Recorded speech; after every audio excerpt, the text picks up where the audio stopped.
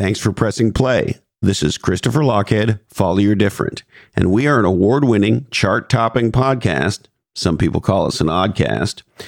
For those who value real, different dialogues about business and life. And on this episode, it's different, all right. We continue our run of legendary authors.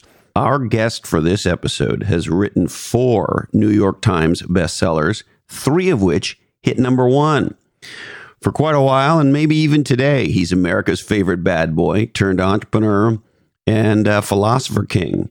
Tucker Max is here.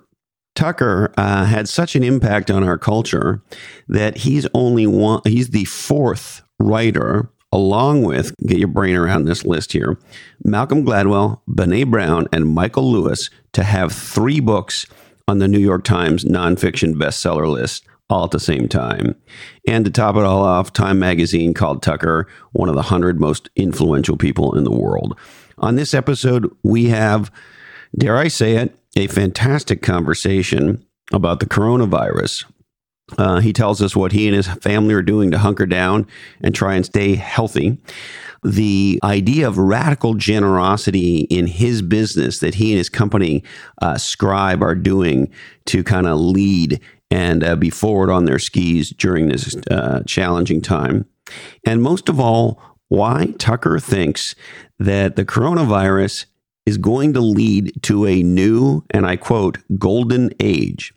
And at the very start of the conversation, you'll hear me laughing as he's telling a story about how a marketing stunt early in his career as a author badly backfired in his face. Go to lochhead.com, LOCHHEAD.com, to check out the show notes, learn more about Tucker, his books, and his company Scribe. Now, leading in uncertain times requires keeping your eyes on the road and your hands on the wheel. And today, more than ever, you need a full picture of your business. And that's where my friends at NetSuite by Oracle come in.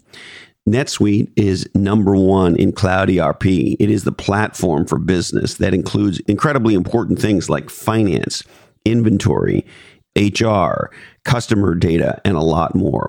NetSuite is everything you need to gain the visibility and control that you got to have, particularly at times like this. NetSuite provides you with the right information to make moment-by-moment decisions, information on critical things like orders, inventory, cash flow, cash position, accounts receivable, and a lot more. All of that has made NetSuite number 1 in cloud finance and ERP. And as a matter of fact, NetSuite is trusted by over 19,000 organizations around the world.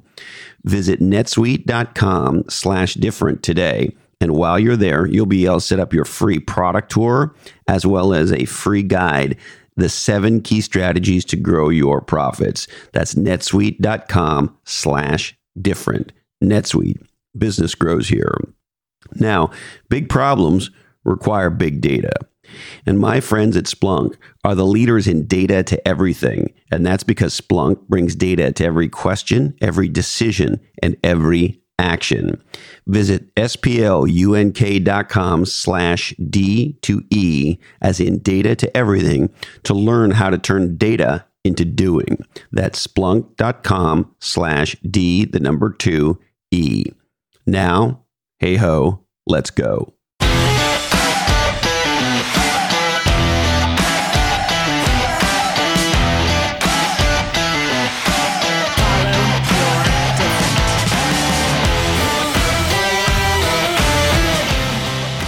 Dude, it's funny. Like, there's a great saying, I forget who said it, that men make fun of each other to let them know they love each other, whereas women say nice things about each other, but usually don't mean it, right?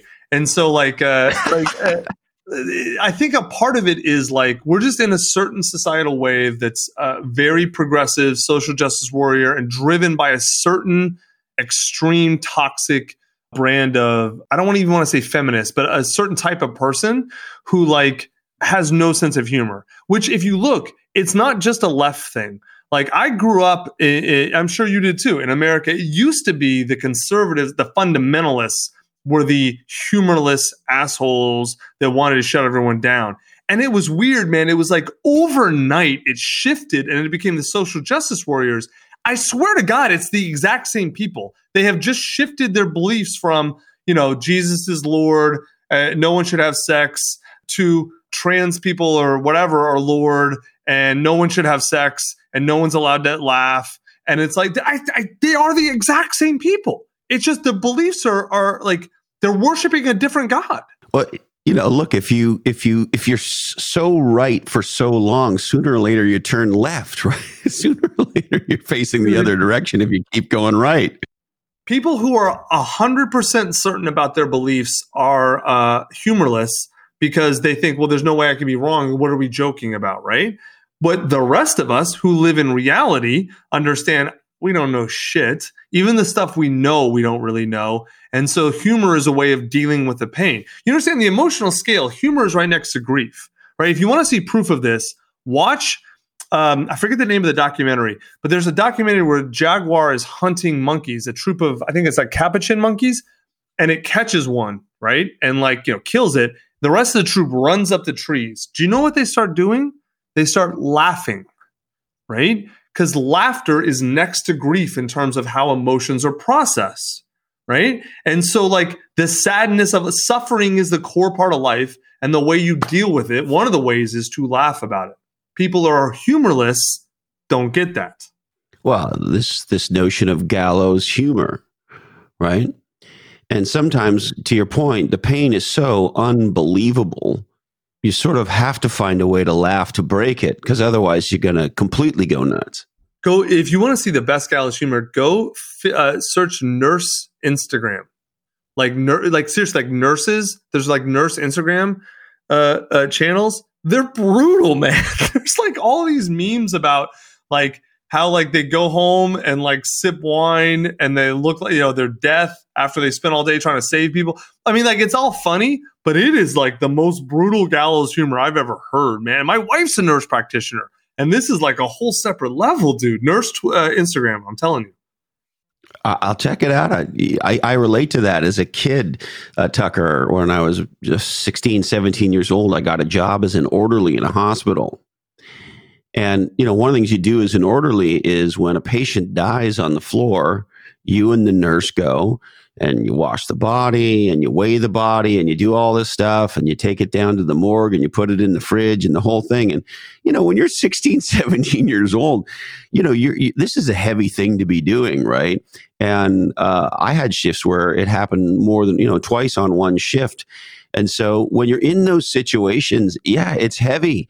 And it may seem inappropriate, but somebody making a joke about something is going to alleviate some real I don't know, that when the air is thick and heavy. Yeah, no, 100%. There's no doubt. Humor is the way that people connect. Humor is the way that we process. Humor is the way we grieve.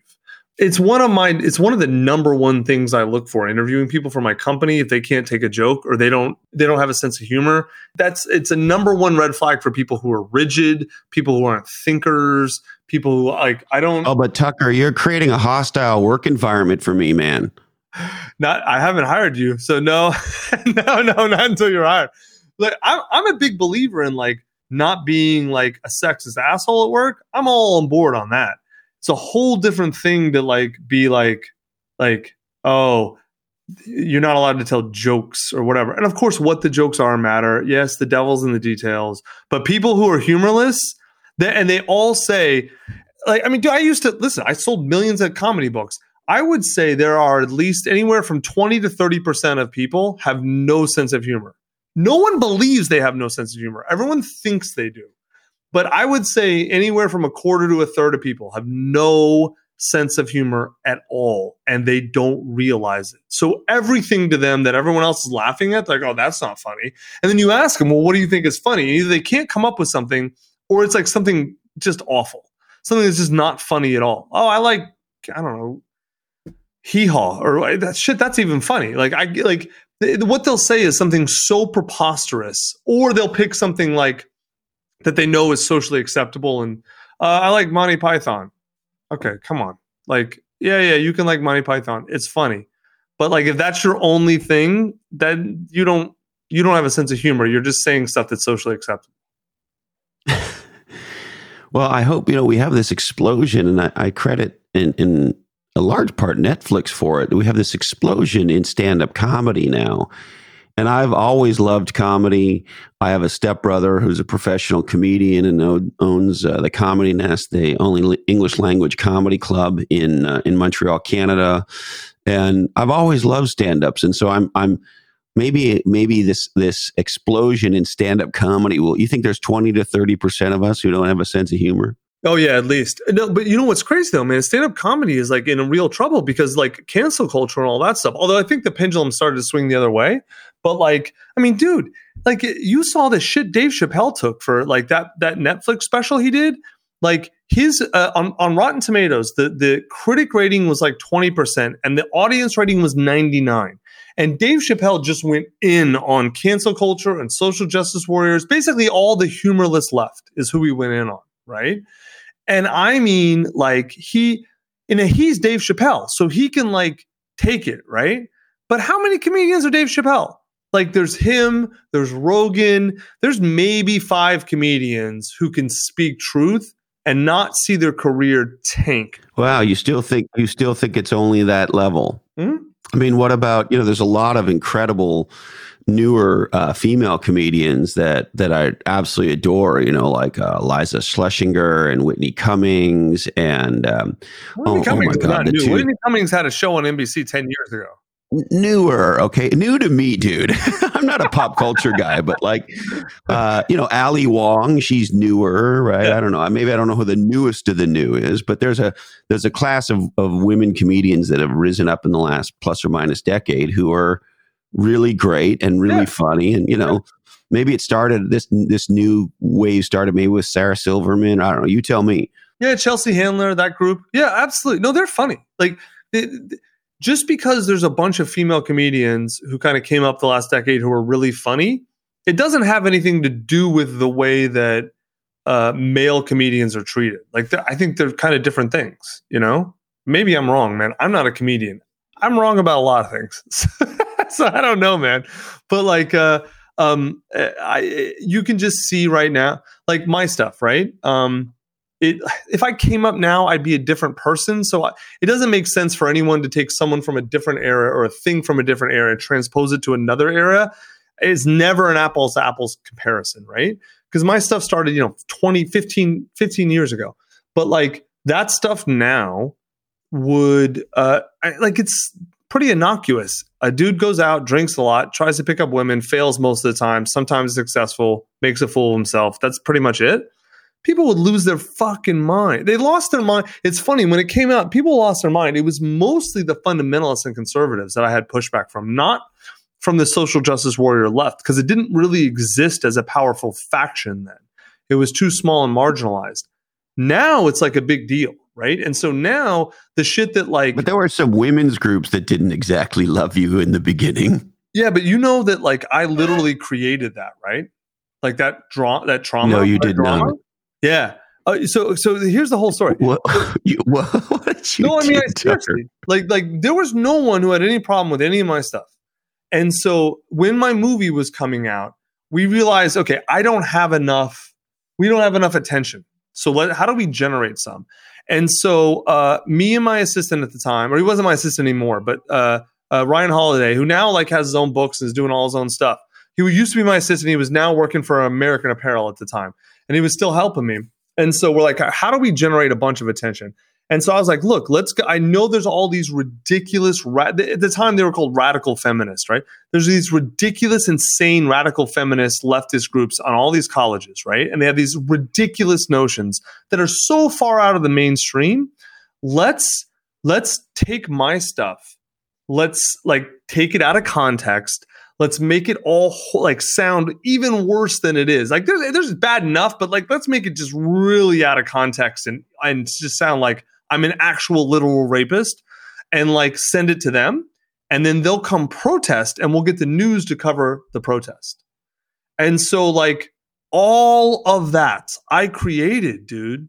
Like Ryan and I drummed all of that up, and it worked. It got a ton of attention. The problem was I thought I could control it. I thought I could control the narrative. I was totally wrong. What I was doing, Really? I kicked the hornet's nest at the very beginning of the social justice warrior movement. And so like I became publicly associated with being a misogynist and all this shit, even though like my events, dude, there would be women protesting and men too. Like it was like the male feminist, like those creepy dudes. They would be protesting events that were 50% women. They're just trying to meet women by becoming male feminists. Right, no, seriously. Their they would move. be protesting events that were 50% women. And of course the news didn't report on that, and we didn't push that because we were just trying to get the attention. And then I couldn't control the narrative after it got out. And then everyone's like, oh, I heard of that guy. Women hate him. And it's like, no, that's not the truth at all. But I'm the one who stepped out. I didn't even step in the shit. I filled up a truck with shit, put it on my front lawn, and dumped it over. Dude, so wait a minute. And you know, I think you're fantastic. But I just want to make sure I understand. So you and Ryan thought it'd be a great idea to walk up to a hornet's nest called, extreme feminists or extreme female somethings, I don't know what, and just poke them. This was the social justice warriors before they had a name. Right. And you just thought you could poke that hornet's nest with all your, I hope they serve beer in hell bullshit. That, listen, when a buddy of mine started reading that book, I remember this, we were going on a trip and he goes, here, read some of this. And I started reading it and I went, holy fuck, this guy wrote this down and he wrote it this way. So you just thought that you could poke that hornet's nest and control the narrative? I did. I 100% did, which should tell you how much of a dumbass I was. I just knocked over the camera. I was going to say, is that our internet connection, or were you laughing so hard? No, it's just I knocked the fucking camera over. Oh, dude. And then what happened? Oh, dude, from there it was a shitstorm. Like it totally. You became one of the most. I don't know. You were America's favorite bad boy. Would that be a polite way of putting it? You got to remember, this is 2009, right? And so this is way before any of cancel culture, any of the social justice warrior, any of that. That group was just starting to get a critical mass, right? And I was like, there was no more enemies in the world, man. The Soviet Union had fallen. This was 10 years after 2001. We'd beaten the terrorists. So like there were no enemies, right? And so like, I voluntarily made myself an enemy of a vocal group just to get attention for me, not thinking that anyone would take them seriously because their ideas are stupid. And like, as we're seeing now, what happens when they become part of culture? It's like, oh shit, this is not right. Like, but like, I did it totally on purpose, totally knowing it would kick up a hornet's nest. But yes, like an idiot, I thought I could control it. I thought people would care about facts. Which is like, what is wrong with me? Like, come on. No one immediately. I don't know if anybody ever cared about facts, but we certainly seem to be living in a fact-challenged situation. To get back to COVID-19 for a second, I mean, there doesn't seem to be agreement about a lot of the facts. Like, what the fuck? A lot of people are freaked out, at least in part, because we hear this, we hear that, we hear take a sauna, stand on your head, fart quarters. I mean, we're hearing a lot of things. Fart quarters. Yeah, dude. No, I know. I'm with you, man. No one's ever accused me of being smart, man. I was smart enough to kick the hornet's nest. Was not smart enough to realize what would happen after I kicked it. The full extent. Like I didn't literally the obvious thing. It's like, oh, dude, you're going to be associated with a lot of bad ideas. It's like, no, I want to get the ideas out there. I want to get my name out there. Here's the way to do it. We should cancel the Christopher Lochhead protest that we have scheduled for downtown San Francisco next week. I would, yeah. Yeah. The Christopher Lochhead, I'm going to go lick all the door handles protest or something. Yeah, that would be. Oh, God. Yeah. Speaking of that, I saw one of these. I forget her name, and even if I remembered it, I wouldn't repeat it. But this word "influencers" is to use it ridiculous. Another ridiculous word next to it is a trigger word for me because I think social media influencers should all be taken out and at least had a good talking to. Let me put it that way. So anyway, there's this young 20-year-old blonde, and I'll just say it may be inappropriate, but kind of a bimbo type influencer who took a video of herself licking the toilet seat in an airplane. Oh my God. Yeah, I called it like the coronavirus challenge. She's challenging people to do like her and lick the toilet seat on a plane. Well, hold on. What does putting poop and piss in your mouth have to do with coronavirus? I don't know. It seems like a bad idea, coronavirus or not. I'm not doing it. That's not a challenge. Yeah, she should have called me ahead of time. I could have told her how this is good. This is not going to turn out well for her. For the rest of her life, she's going to be the toilet licker. Actually, you know what? You could probably spin up a very big business like 1-800-TUCKER-MAX. Before you do something that you think might be stupid, call this number, ask Tucker if you should do it, and Tucker will tell you what he thinks. It's like $250 a call. You get 5 minutes. Tell me your dumbass idea, and I'll tell you how it's going to work out for you. Yeah, that would. Yeah, yeah. You could probably record 3 different answers and say, press 1 if you want me to agree with you. Press 2 if you want me to challenge the idea, but let you make the decision. Press 3 if you want me to tell you what to do. It's like this dude. What do you see? The New York Times had the article about this dude who drove around to all the places in southern Kentucky and northern Tennessee, bought all of the hand sanitizer and toilet paper, and tried to resell it on Amazon. Amazon shut his account down, and so he's sitting there with like $10,000 worth of this stuff. So that's bad enough. But then the dude says, yeah, New York Times, come on down and take pictures of me and use my name in a story. It's like, dude, at least I had an upside to me getting this attention, right? What the fuck is his upside? He can't even sell this shit. What is your upside? You are now the poster child for parasitic behavior in a crisis. What the fuck? Yeah, and you dumb fuck, for the rest of your life, when somebody Googles you, that's the first thing that's going to come up. Everything. And he was talking about in the article how, he thought this move would really be a financial boom to his family and all this stuff. And it's like, dude, you're trying to profit on death and misery. Right. And what it made me feel great about is the fact that Amazon and eBay just immediately shut them down. Like, we're not doing that. Bam. Exactly. Listen, I'm all for raising prices in an emergency to help, to incentivize to the market. Like, hey, we need more Purell. So all you people who can kind of make Purell but don't right now, it's real expensive. Go make it. That makes sense. Raising prices in a crisis to signal to the market where to allocate resources. That's different than being a parasitic asshole who goes and buys other shit in stores to resell it. That's a whole different thing. That's just being a fucker. That's the worst. Yeah, for sure. But also, maybe let me push on you a little bit on this one. I think maybe with this situation, it's different than a normal situation. We might be getting set up here for a very long time. And so, I don't know. I think companies who look to do things to make extra money on this need to think twice. No, I 100% agree. That's a different thing, though. Being smart about your corporate messaging and communication strategy is a different thing. I'm just talking about the way market mechanisms work versus I'll give you a really good example of what we're doing, right? So my company, we help people write, publish, and market books, right? And so our prices start at $10,000 and go up to $100 plus. And what we have is a luxury good. It's definitely the sort of thing you can put off. A lot of people need to write a book. No one is like, oh God, I need to, I've got to do it right now. You have to have a surgical mask when you go to Wuhan.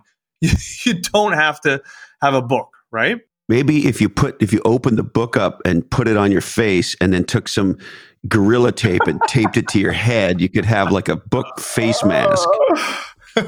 Hey, and the other thing that a book is good for, why buy toilet paper if you have books? You got books. That library behind you there, that's what? That's several years of toilet paper. Yeah. No, seriously. But I digress. You were talking about your business. Sorry, Tucker. No, so I'm making a business example. So anyway, so the point is, like the most tone deaf shit we could do right now would be try and sell someone, right? Like even people who've like already expressed interest, if we follow up, be like, hey, now's a great time to write your book because a lot of people are sick. Like, what the fuck, right? That would be no one's spending 35 grand right now on this. Even if they want to, they're waiting a few weeks. Okay, cool. Get it. So here's what we're going to do instead. Because everyone's stuck at home for the next 2 weeks and everyone actually wants to write a book. And a bunch of people, because like they don't know how to work from home, aren't going to be doing their actual work. So they're going to be sitting at home dicking around. So I am going to, starting Thursday, all day Thursday, all day Friday, I'm going to teach people for free exactly how to use our process to write a book. And I mean exactly what we do with our clients, everything, like all of our templates, like everything. Like the course that you would pay tens of thousands of dollars to come to Austin to go through, we're going to give to people for free. You know, we're not going to give any of the back-end services, obviously. All the info we're going to do free. Then we're going to record the whole thing. We're going to put it online, and then we're going to redo it next Thursday and Friday, do it better so people can come back, right? And so, like, that's a perfect example of, like, we could try and be idiots and assholes. Instead, we're going to be like, hey, what's the cool thing to do here? What's the thing that could actually help a lot of people, right? Oh, people have time. Go write your book. I mean, fuck, Shakespeare wrote King Lear during the lockdown for the bubonic plague. I'm not Shakespeare, but I can do something, you know, so can you. And so, like, that's a perfect example of the right way to do it. I love what you're talking about, Tucker. And, you know, it's so interesting. So I'm working on what for me will be my third book, and what for my co-author, or one of my two co-authors, Eddie Yoon, will be his second book. And we have a whole chapter in there on radical generosity, that legendary companies, we're having the narrative is all around companies that design and dominate categories. But that today, to design and dominate a category that you're creating, one of the strategic approaches that a lot of category queen, category king businesses use is radical generosity. They give some massive percentage of their shit away in one form or another. And, you know, they charge for 10% and they give away 9%. I'm sort of being overly dramatic, but this notion of companies that you can't have a company anymore that doesn't have some kind of a do-good mission and that doesn't give some meaningful amount of IP or something away as a way of making a contribution. And of course, look, endearing themselves to prospects and customers. 100%. I'm 100% with you. Like, because like, and most people, here's the thing, man, is that like, twofold. A bunch of companies sell courses on how to write a book for the thousands of dollars. We're about to create something that is literally better than them, give it away for free, and keep it up forever. So like, we're going to put some competitors out of business, which I'm happy for, because I think it's bullshit to sell that information. I think everyone should have access to that for free. Services are a different thing.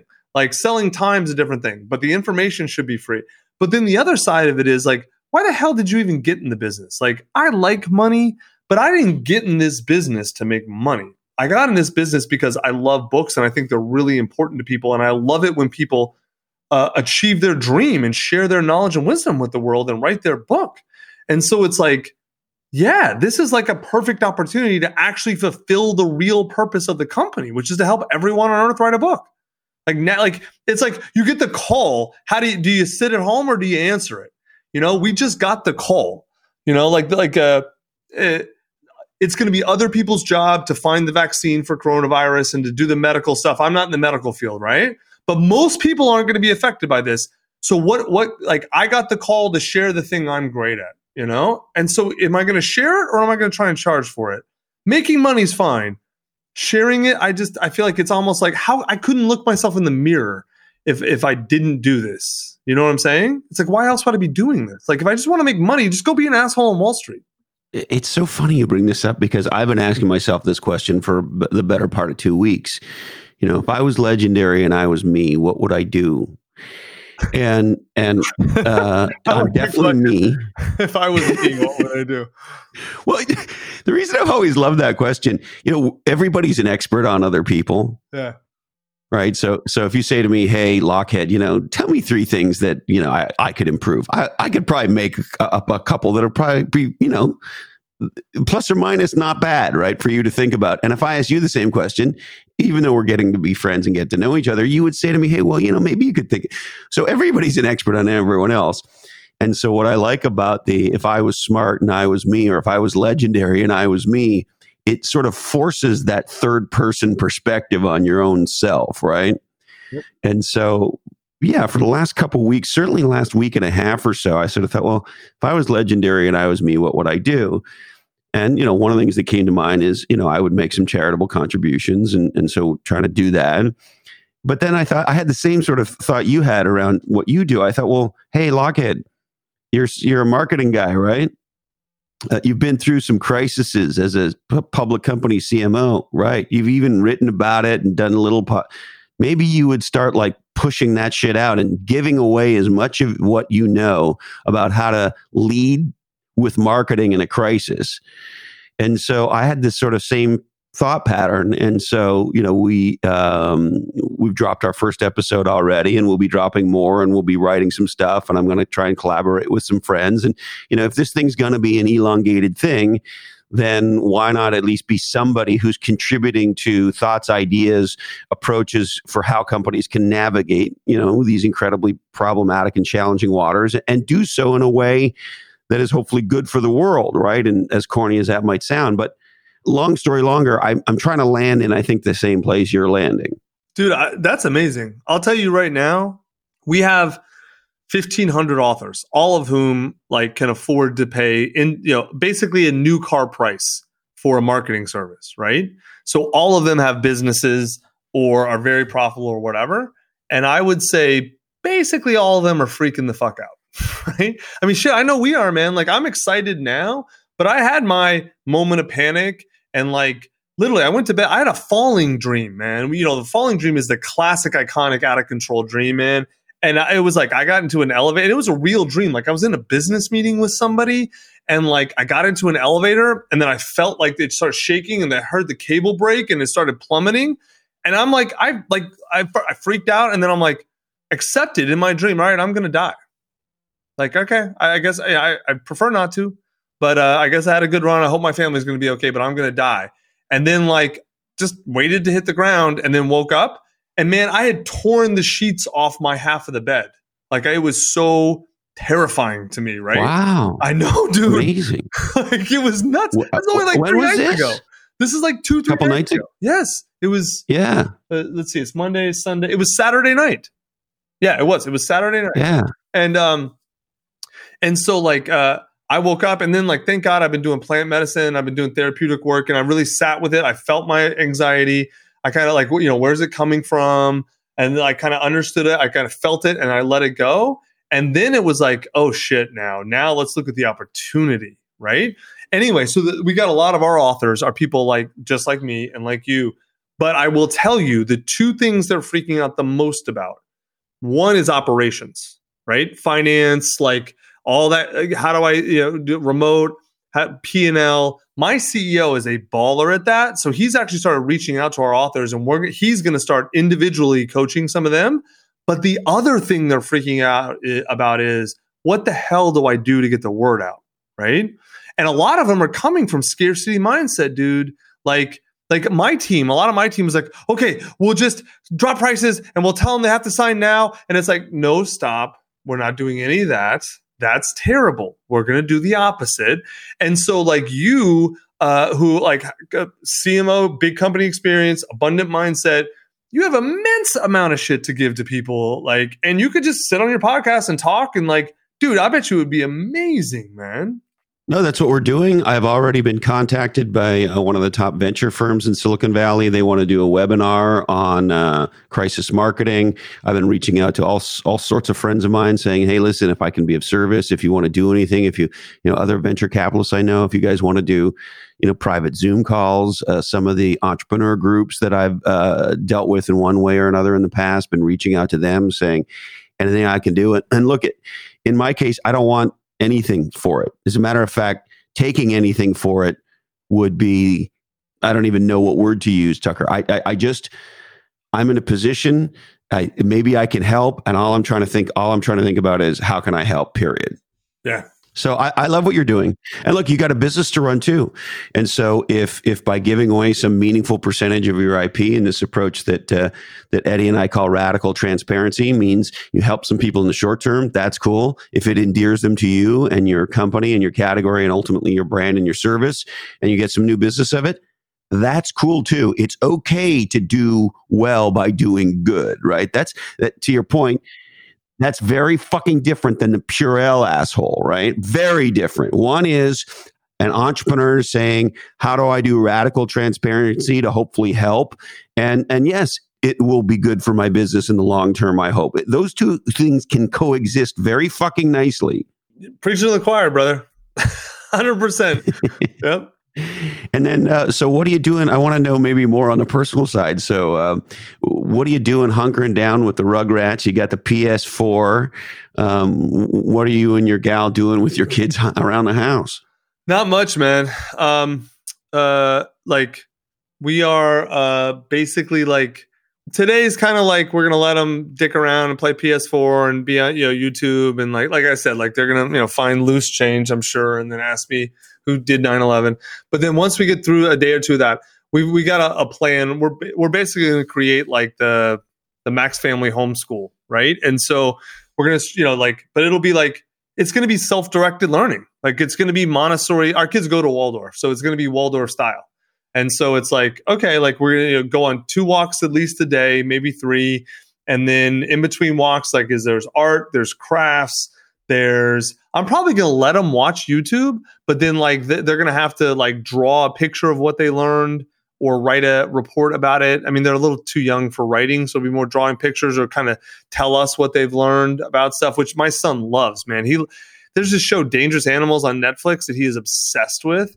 And then like he'll watch it and he's like, oh, I love Daddy. shows like that. Oh, dude, he loves it. Let me tell you. I love shows like that. Remember when animals attack? That was one of the early ones of those. Yeah. Oh yeah. No, he loves it, man. And so like we're gonna do stuff like that and just come up with a normal schedule. And then thank God my mother-in-law lives here, and so like she's just here now. So it's me, my wife, and my mother-in-law, and our 3 kids, and it's gonna be like old times, I guess.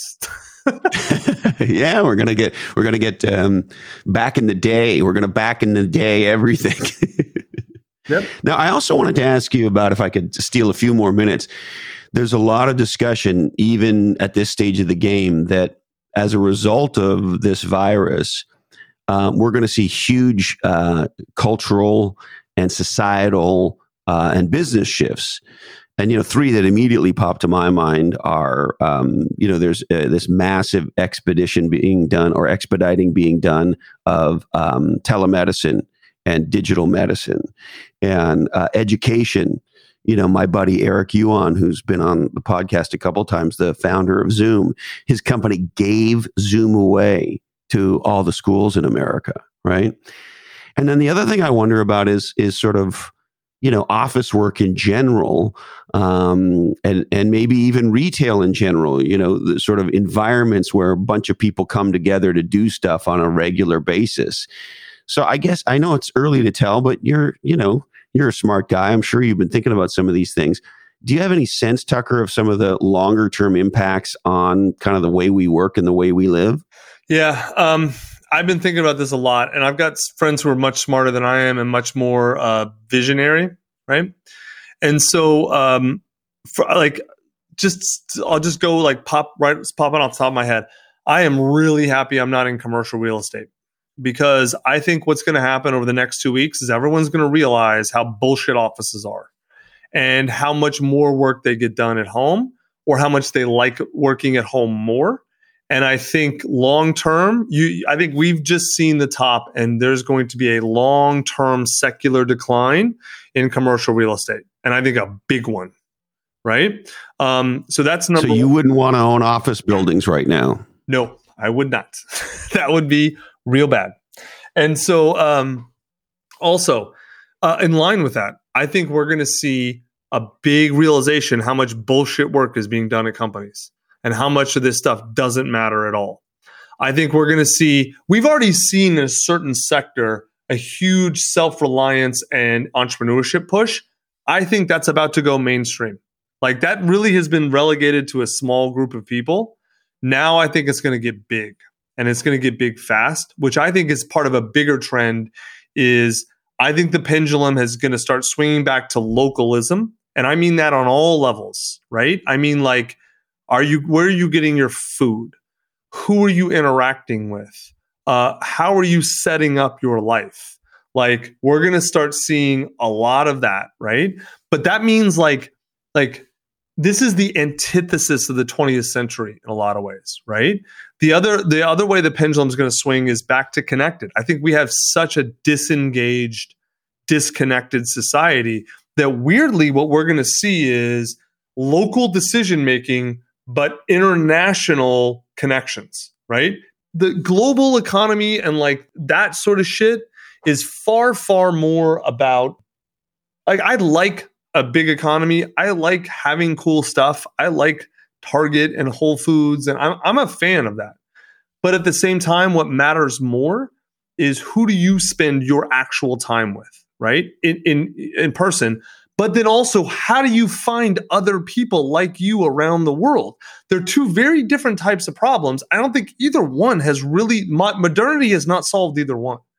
And I think we're going to start seeing a ton of people start to think very seriously and clearly about how do we build communities for people instead of bullshit exurbs and suburbs and all these awful commercial buildings and whatever, and how to create platforms where people connect with each other.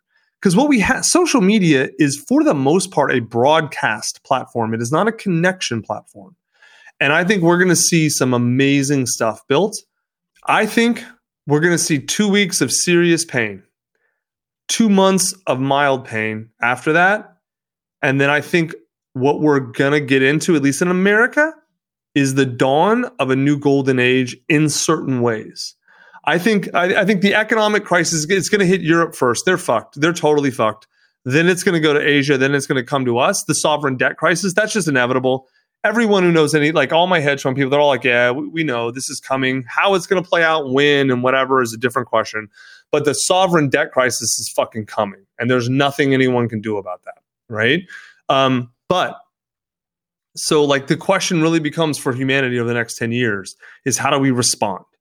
And if we respond by pulling a lot of, not being insular, like tribal in the sense that fuck everyone who doesn't look like me. I mean, like if we respond by making most energy inputs local, food, things like that, but then connecting interpersonally around the world with people like us, I think we have the opportunity to come to a new golden age, right? And the parallel is, I think, the real parallel is World War I, Spanish flu, Roaring 20s, right? It's not a direct parallel, but because a big part of the Roaring 20s, the reason they were roaring is because of prohibition and whatever. But like, I think that's the parallel, right? Is that we'll see if it happens or if it doesn't, right? There's a lot of differences. But I'm actually on net really optimistic about, like, I'm not super happy that probably a few million people are going to die worldwide over the next couple of years because of this. But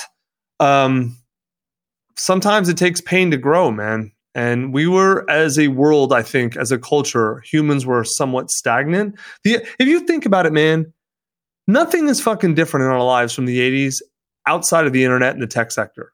Nothing else is different. You mean in terms of our day-to-day lives, or on what dimension? No, I mean in our day-to-day lives. If you take the internet out and the tech around the internet, what's really that different about our lives from the 80s? Well, in terms of our day-to-day living, you know, the one that jumps to my mind, of course, which is not day-to-day living, is healthcare, right? But in terms of, hey, we still get up every morning. It's way worse. Like, no, but hold on. If you're taking tech out, most of the first off, life expectancy has actually declined recently, and most quality of care has definitely declined since the 80s. Like the most measures of healthcare. Now you're talking about extreme things of like, what are things we can cure and solve? Maybe, maybe not. In the medical space, it is an intense debate whether healthcare is getting better or worse. It's an intense debate. And the things that you're talking about, most of them are tech driven, not service level, not actual healthcare driven, definitely not structural driven. Yeah, tech driven. There are new procedures and there are new approaches and there are new ways to solve problems with the heart and problems with the liver and, on and on and That's on. all tech driven. That didn't exist. That's all That didn't. It's all technology driven. It's all tech driven. All tech. Most all. A lot of it, yeah. And so, what's your meta point here, Handsome? The meta point to me is, I think the way forward for humans is always self-reliance. And I don't mean living off the grid. I don't mean Unabomber. I mean, my job is to handle my life and to help the people I love and contribute what I can to the world. And not to just be a cog in a massive global machine that's designed for the elites. Yes. There's a phrase we never hear anymore, or a word that you don't hear very often, and that's citizen. Go out and citizenry, right? Go out and be a good citizen. It's not a concept you hear about anymore, really. And you said something earlier that I wanted to circle back on, Tucker. You used connect and community sort of at the beginning of that riff you just did. And I live in Santa Cruz, California, and I think you'll tell me, you're in Austin, right? I've never lived there, but I've been there, of course. Santa Cruz is very much, to me, feels like a community. Austin does too, you'll tell me. But to the point where in our little neighborhood, sort of a couple block radius neighborhood, I don't even know who started it, but somebody got an email list together years and years ago. And everybody's on the list. And if a new person moves to the neighborhood, they get on the list quickly.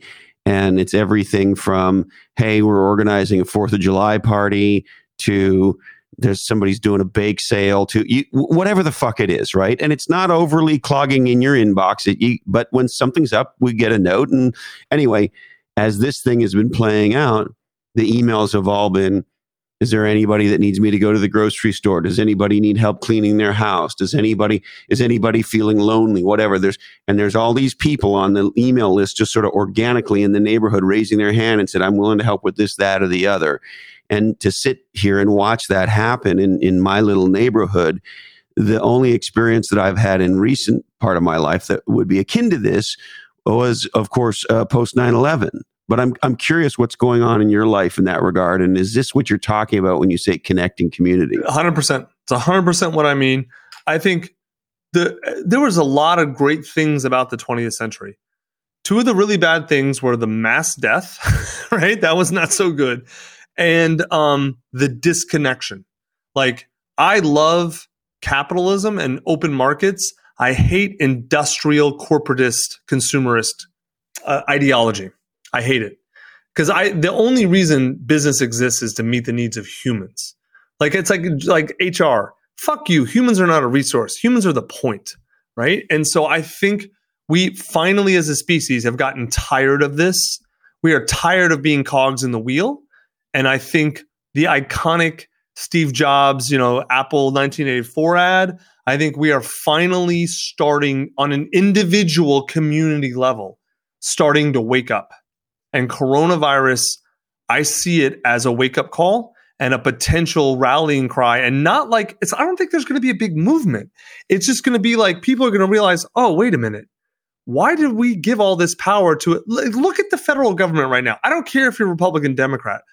You've got to be looking at them and realize that they are just a bunch of monkeys play acting, that they are performers, that they are not actually people doing shit.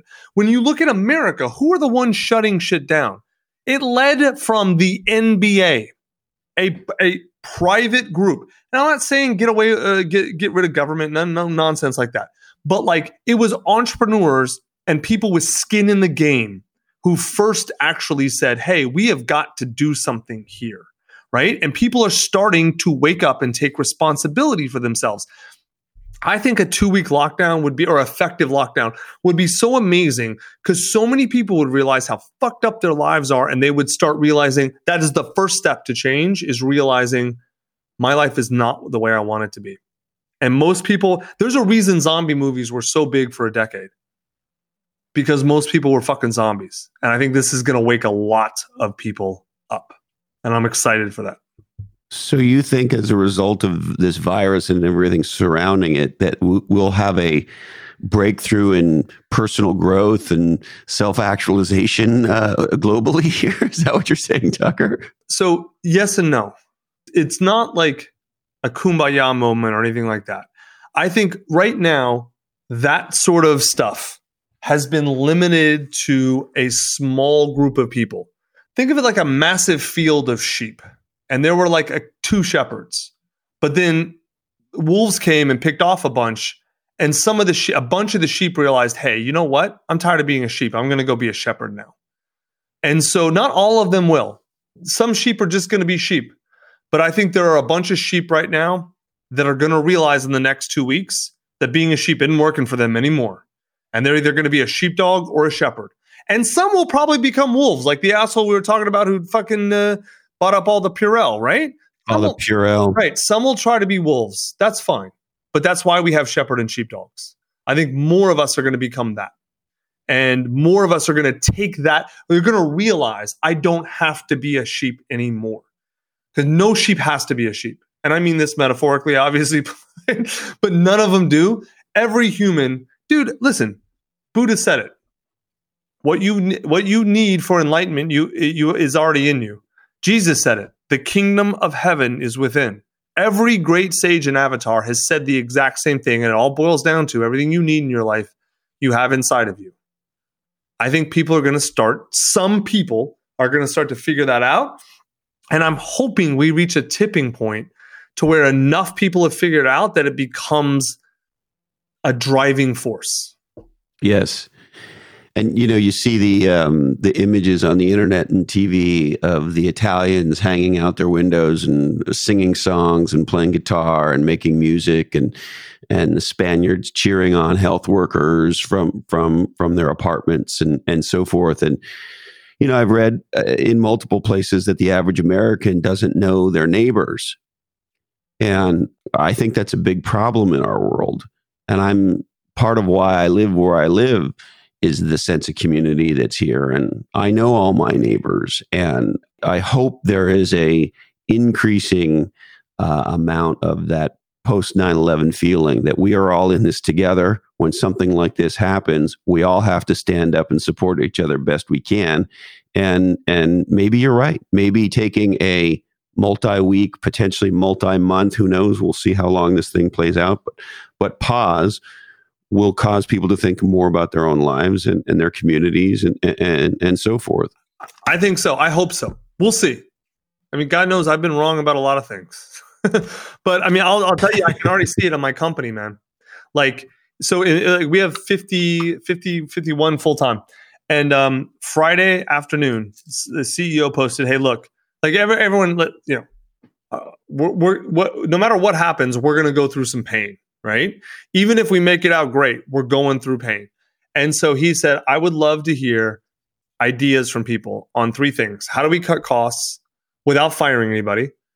How do we offer more products and services to sell in ways that make sense? How can we do something to weather this storm better?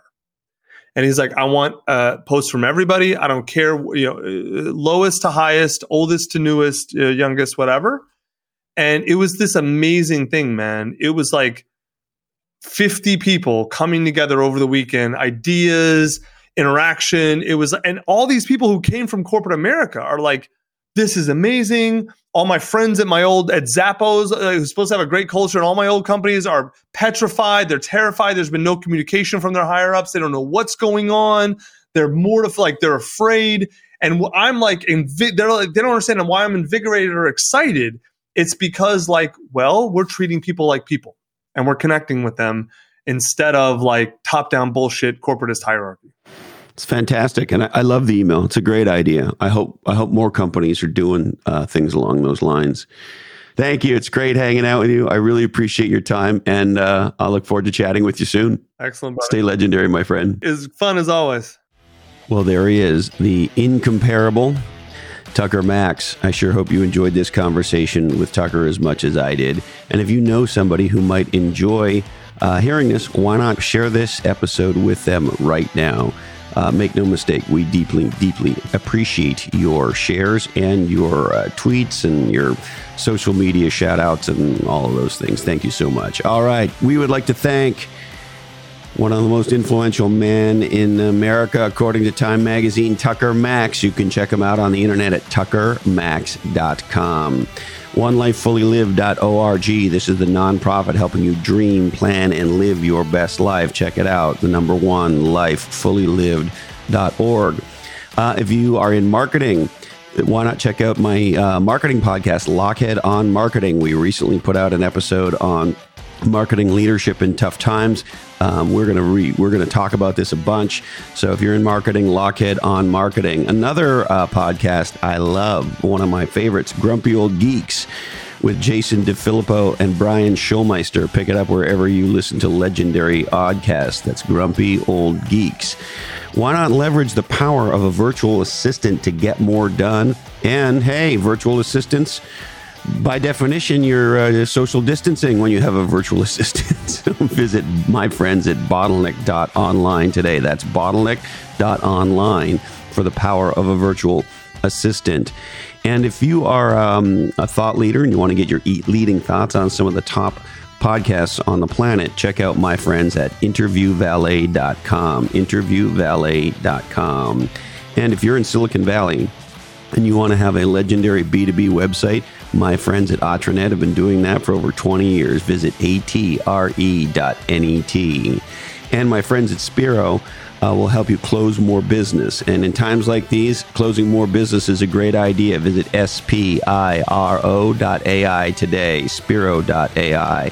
And if you can, why not consider making a donation to a local church or a hospital that's helping out with this virus?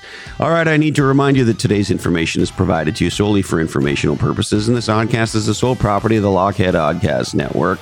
And we would appreciate you sharing podcasts, not viruses. As I mentioned, we're produced by the legendary Jason DeFilippo, Sarah Knox, and Jamie Jadu. Technical execution and buildlochhead.com. Show notes by Diane Gervasio. Listen to Leonard Cohen. Only buy pasture-raised, free-range eggs. Member chickens are people too. Thank you, Candy Dandy. I love you, Mom and Dad. And hey, Colin, this oddcast really ties the room together, doesn't it? So that's it. Thank you so much. I deeply appreciate you investing part of your life with me. Please stay safe, stay healthy, stay legendary, and of course, follow your different.